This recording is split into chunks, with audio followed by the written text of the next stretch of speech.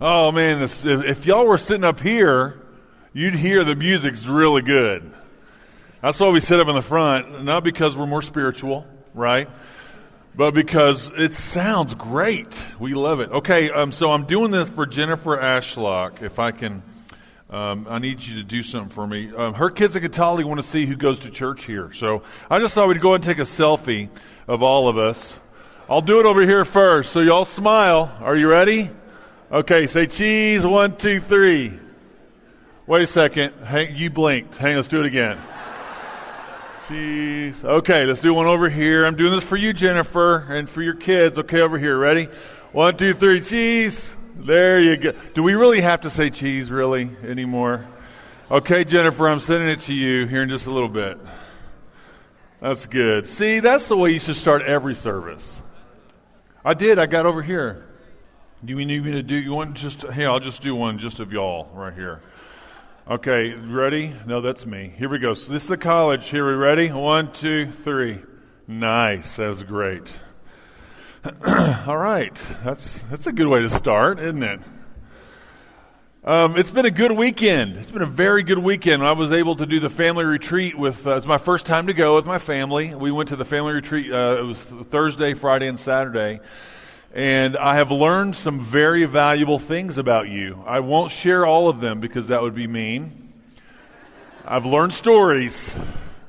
I'm just, putting them in my pocket for later.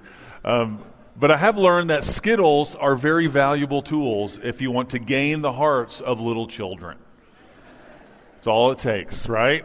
Right, Heather? All it takes. Or as he says, do you have any tittles? Queen tittles? Well, yeah, that's great. So now we have Skittles. Always have Skittles. Do what? Or Salt Block. Yeah, one of the two. It was a great weekend, and, for some reason, God did not want us to leave, because whenever we were leaving, the camp, for some reason, right at the very entrance of the camp, our car just burst into flames, and I'm just striking that up to, this is not a preacher story, I'm just striking that up to God not wanting us to really leave at that particular moment. Now, everyone else is already gone. They're having their nice trip home.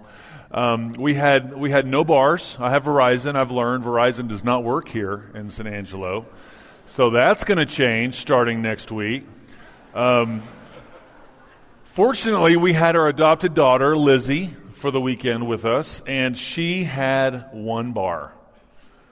That's all she had, one bar. So we were able to get a hold of the Brileys and the Upter Groves, and so it was a good day. But in those moments when your car is, your engine's bursting into flame, you get to know who your family really is. Liv's good. She smelled it.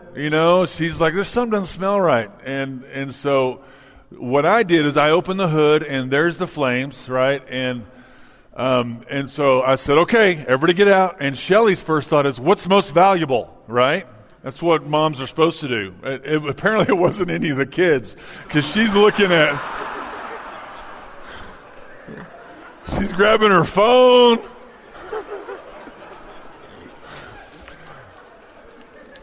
The Bible sat untouched, by the way.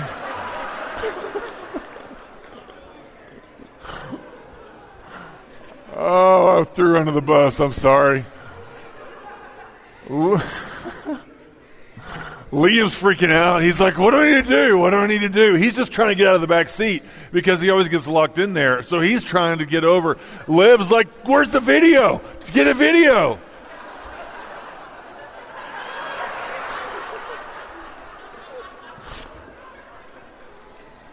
And I am just thankful that we have like 4 or 5 unused Whataburger cups filled with old root beer, right? That's all I'm looking for. And I wanted to show this great picture of this firefighter with the muscles, putting out the fire. But me with 2 Whataburger cups would not have been as exciting. But it's funny, those moments when you get to know who you really are. And but I did get to know that this church is filled with some fantastic people. And I saw that whenever we were riding home with our two new friends that we're now bonded with forever. They very gladly, went an extra hour out of their way. They were already halfway home, and they came back. So thank you, both families, and thank you for the great weekend. Oh, that was a good, very long day. But let's pray, because, the thing I am excited about and continually encouraged by is the fact that I see the Spirit of God here in this group of people. I see it all over. Even if you are one of the ones who is struggling and feels as if you have absolutely nothing to offer, I see the Spirit of God in you. Let's pray. Our Heavenly Father, thank you so much for such a beautiful day. Lord, thank you for giving us the opportunity to share it together. And Lord, thank you for giving us such an example that we have in Jesus Christ and in His followers. Lord, and Jesus is our hope.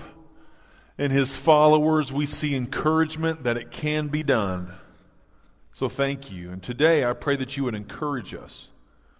Help us to know that whatever it is we may be carrying, Lord, that you are our only hope. In Jesus' name, amen. So today, the majority of the world is focused on this Easter Sunday. Now, a lot of people, they're not really believers, and they are looking at this as simply April Fool's Day, or Liam's birthday, or Easter, right? With the bunnies and everything. People are seeing this in different ways, but this is what I know is true. That question still lingers. It still hovers. Because people know about the resurrection. They've heard about it. And I wonder if those people who don't believe, if they're thinking to themselves, what if it were really true? What if? Wouldn't that be interesting? I believe it's true. I believe it with all my heart. And I think many of us, we live and we believe and we act according as if Jesus did rise to life with the power of the Holy Spirit. And I believe that resurrection is waiting for us. Those of us who have given our life to Jesus Christ, those of us who are choosing the narrow road, resurrection is waiting for us. No matter where we've begun, no matter where we began, it's nothing compared to where we are going to end. Right? Because our destination is life. Our journey is filled with it. But our destination is life. It's life both now, it's life forevermore. And that even though our journey is going to be filled with difficulties, with I will say opportunities to learn, even though there's going to be opportunities and difficulties, they're there to remind us that we're on our way. We haven't arrived yet. We're still on this road to resurrection. And I think we do need reminding. If you've been following me in the series, you know that I kind of say the same things at the very beginning, because I want you to remember that we need to remind one another of where we are going. There are things fighting to keep us off this narrow road. You know, there's sin in our life that's trying to keep us from seeing what is waiting for us. It's trying to get us to question the truth. Sin continues to keep our minds focused on those things that do not matter. You know, there's sin sometimes that tries to tell us that we're not worthy of saving. And all too often, you know what's funny? Even though we are filled with the Spirit, even though we have people around us, all too often we listen to that sin in the corner of our ear. We listen to it. And you know what? It's offering things to us. If you do this, then I'm going to give you this. If you do this, then I'm going to give you this. And a lot of times we just take it. We take it as if it's a shiny gift that it's going to give us what we want. We take it and we hold on to them as if they're going to make life better for us. I know we do it. You know, we accept it and we hold on to it. We accept the jealousy and we protect it. We accept the greed and we rationalize the danger of it. We hold on to the hurtful words because we think we deserve to be able to say them. We hold on to the slander, to the prejudice, to the lust. We hold on to these things because we think they're going to help us be better or be seen as better or have the life we really want. But what we always find is that sin is not a gift. Sin is an obligation.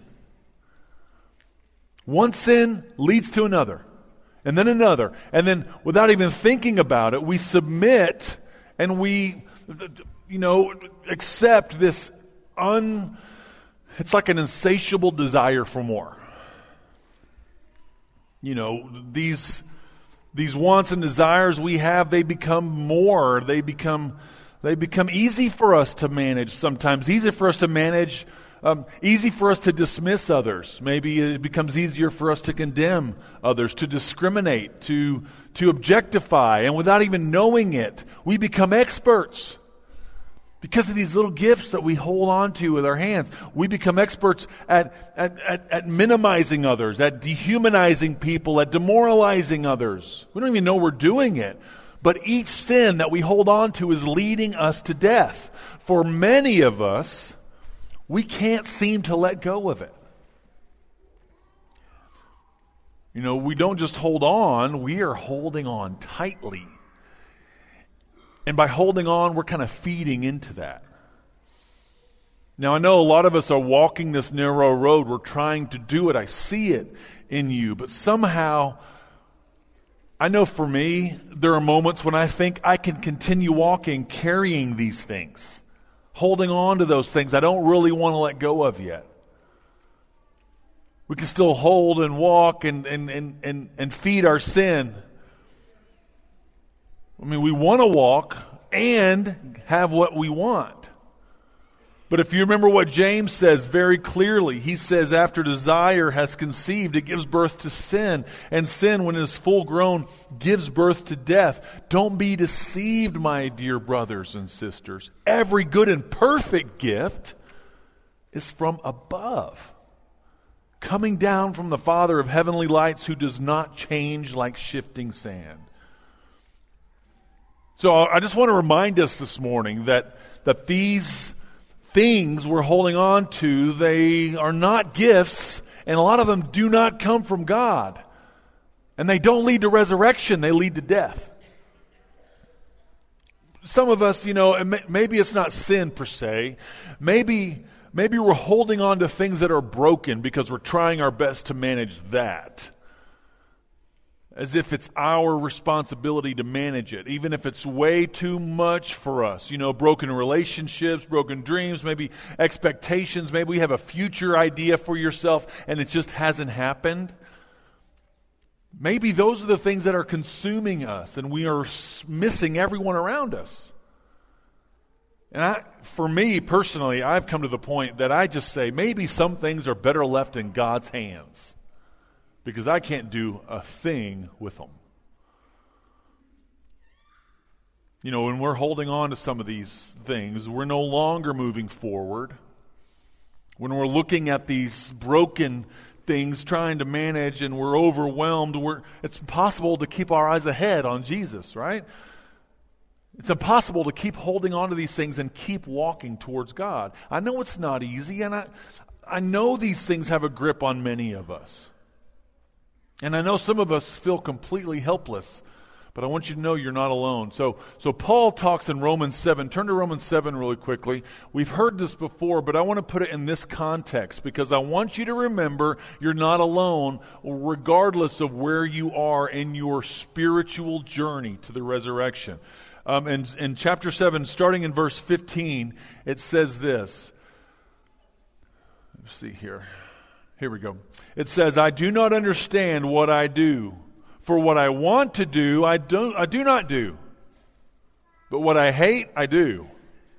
And if I do what I do not want to do, I agree that the law is good. As it is no longer I myself who do it, but it's sin living in me. For I know that good itself does not dwell in me, that is, in my sinful nature. For I have the desire to do what is good, but I cannot carry it out. For I do not do the good I want to do, but the evil I do not want to do, this I keep on doing. Now, if I do what I do not want to do, it's no longer I who do it, but it's sin living in me that does it. So I find this law at work. Although I want to do good, evil is right there with me. For in my inner being I delight in God's law, but I see another law at work within me, waging war against the law of my mind and making me a prisoner of the law of sin and sin at work within me. What a wretched man I am! Who will rescue me from this body that is subject to death? Thanks be to God who delivers me through Jesus Christ our Lord. I want to remind you, if the Apostle Paul is struggling with this, then that makes me feel a whole lot better. Doesn't matter where you stand or where you sit. You could stand right here. You could sit back there, up front, wherever. You're going to have struggles in your life. It's okay, because that's the war we're involved in. But the hope is this. It's in that last verse. Paul ends by answering his very own question. Who can rescue me? God through Jesus Christ. Because he has the power to overcome sin. Because he was raised to life after a brutal and horrible death. He defeated sin. He defeated death. And he has this power that God will give to us to overcome sin. It's only possible through Jesus Christ. Jesus died and a new life began. And when Jesus died and raised again, a new life was possible for us. So those things we hold on to, we need to realize it's okay to let them go. They have no power over us. If you think, I can't do this, whatever it is, an addiction, whether it's angry words, whether it's hatred in your heart, whether it's those moments you cannot forgive somebody. Every other part of your life is great, but you just can't forgive that person. He can rescue you from that. I believe it with all my heart. He's rescued me from so many things and continues to do it. Which leads me to the next thing. Before there can be a resurrection, something has to die. There can be no eternal life without resurrection. And there can be no resurrection unless something dies. So the question is, for us, what are you willing to let go of? What are you willing to let die? C.S. Lewis has this story in this book called The Great Divorce, and it's this heavenly being, I think it's Jesus, trying to reach out to these people. And this one man has this little lizard on his shoulder, and the lizard keeps whispering in his ears, and this being keeps saying, "Can I kill it? Can I kill it? Let me kill it." And he's like, "Oh, no, it's fine. I can handle it. I can manage it. Let me kill it. I'm fine. It's all okay." There's a moment when we think, I can manage it. But I want to encourage you that some things in your life just need to be killed and die so that God can raise new life. I found this video, and I want you to watch this, and I think it explains this idea very clearly. So let's play that.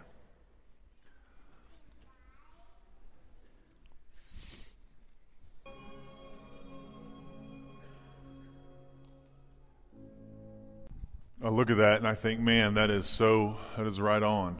You know, my encouragement to you is to know that, as it says in Hebrews 12, God is a consuming fire. My hope for you is that you know that He can consume those things which are controlling you. This is the war, right? We are wanting so badly to go on this road to resurrection, but something continues to keep us hold us back. It may be one step forward and a couple steps back in moments. There are moments when we got it under control. We are going, and then there's moments when we just start getting hindered. I want you to know that God has the power through Jesus Christ to consume those things which are holding you back.